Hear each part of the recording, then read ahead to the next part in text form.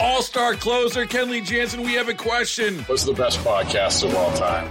Baseball isn't boring, baby. I'm Rob Bradford, and every single day I'm sitting down with the biggest names to show you this great game is the greatest game. It's my podcast. It's my passion. It's a cause I started more than 2 years ago and is now the most prolific national daily baseball pod there is. Another fact. So jump aboard the BIB Express. Follow and listen to Baseball Isn't Boring, presented by Wasabi Hot Cloud Storage on the free Odyssey app or wherever you get your podcasts.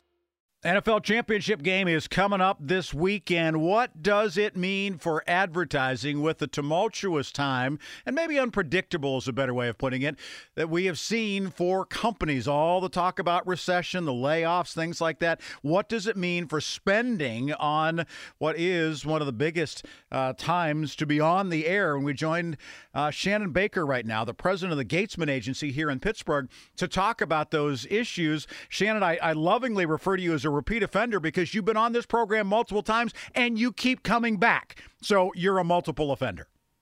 Yes, sir. Indeed. I keep coming back for more because we have such a good time. We do. Such a thorough conversation. Oh, I always love having you on. And so give us an idea. I mean, when you see the Microsofts and the Metas and those companies saying, IBM, that we're laying off people, it would make sense that they're not going to be spending on advertising. Is that still the case or not necessarily? You know, it's not necessarily. It's a really interesting time, and this is something I've been keeping my eye on, and I'm sure other marketers have been keeping their eye on for a while now, because there's so much happening in our world that may have indicated that the big game might have been pulled back on. You know, the impact of last year's big spenders, the cryptocurrencies of the world, the economic fallout.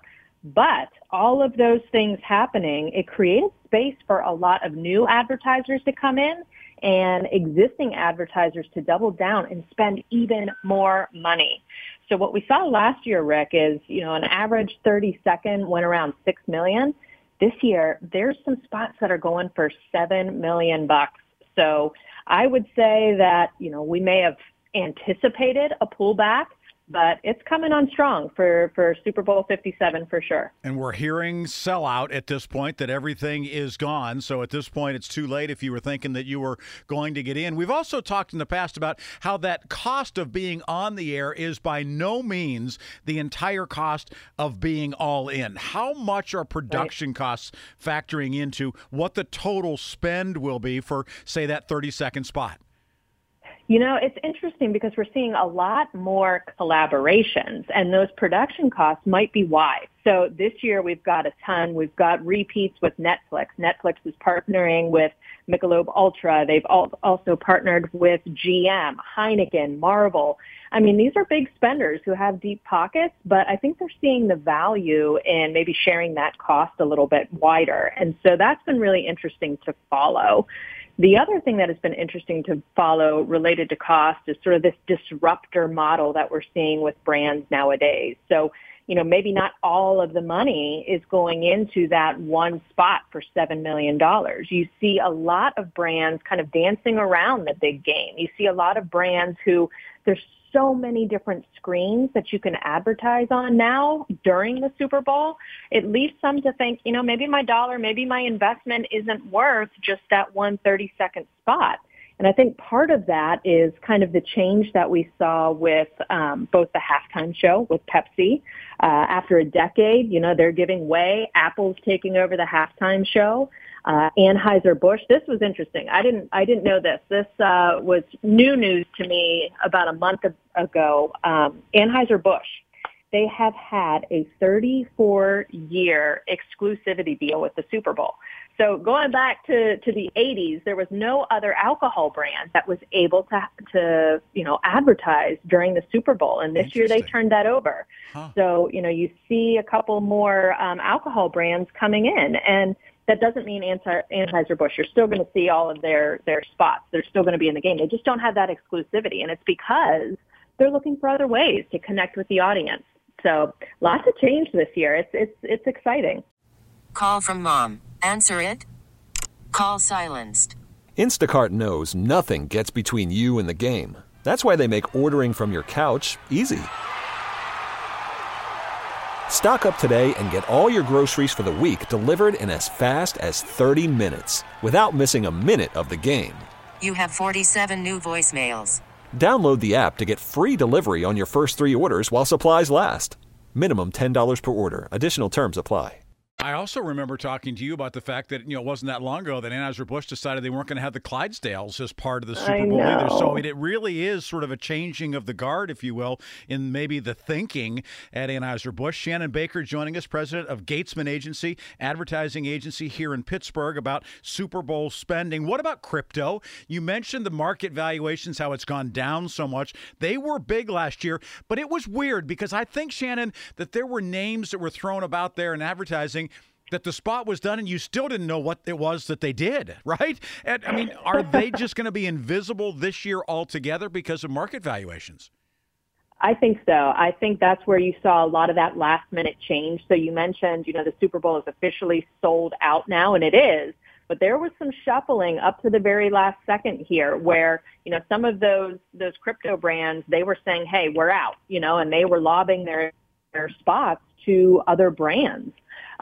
So I don't think you're going to see a lot of that completely unknown recognition the way that we did last year. That was huge. But there are still some first-timers, one of which I'm really excited, and it's been leaked already, and that's a software company called Workday. Rick, have you seen the preview of their ad? It's kind of poking a little bit of fun about how us in the corporate workplace, we call people rock stars. I have not seen this one. I know that they've advertised for a long time, and they've had some professional golfers and things like that endorse them, but I've not seen the leaked version of this one. You like it? I do. I love it. It has some of the famous, 80s hardcore rockers. It's got Kiss. It's got Joan Jett. It's got Billy Idol in there. And it's a lot of fun. So it's, me, I like the ones that, have a real big drive for humor in them. And this is one of those. So there's a lot of chatter about that one online and social media. I think it's going to be a fun one. I think it's going to be a memorable one. While they're new to the Super Bowl advertising scene, I think that's going to be one they do remember. They do remember Workday. So when you look at these leaked versions, are they just trying to get more bang for their buck? I mean, by putting it out, they know that it's out there, right? I mean, it's more than just the $6 million spend for a 30. Now you're trying to – is that why they're out there early? I think so. I think you're trying to maximize it. You're trying to get that conversation happening online because that's something that we can measure engagement so we can report on return on investment. But in some instances, you run the risk of it backfiring. So M&M's, right? Them saying that they're pulling back their spokes candies. I think that was, 2 weeks ago that news started to break online. And had an actress take their place instead, yes. Yes. And so now the question is, they're walking back a little bit. Did that backfire, right? Did leaking that as part of a bigger campaign, did it backfire? Is it going to hurt the brand?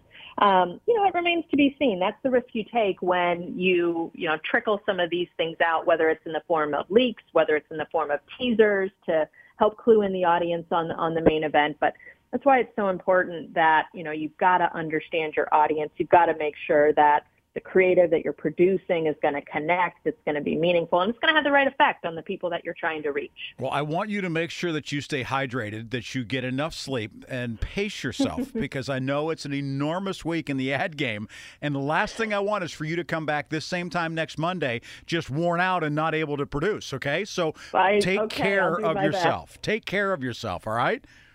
That sounds good. I look forward to catching up with you post-game. All right, sounds good. Shannon Baker from Gatesman Agency here in Pittsburgh. She is the best, and we are so glad that she is with us on a regular basis to talk about these big issues as it relates to advertising. Shannon, thanks a million. Thank you. Take care. We'll talk to her next Monday after the game is done. What were the winners? What were the losers? All-star closer Kenley Jansen, we have a question. What's the best podcast of all time? Baseball isn't boring, baby. I'm Rob Bradford, and every single day I'm sitting down with the biggest names to show you this great game is the greatest game. It's my podcast. It's my passion. It's a cause I started more than 2 years ago and is now the most prolific national daily baseball pod there is. Another fact, so jump aboard the BIB Express. Follow and listen to Baseball Isn't Boring, presented by Wasabi Hot Cloud Storage on the free Odyssey app or wherever you get your podcasts.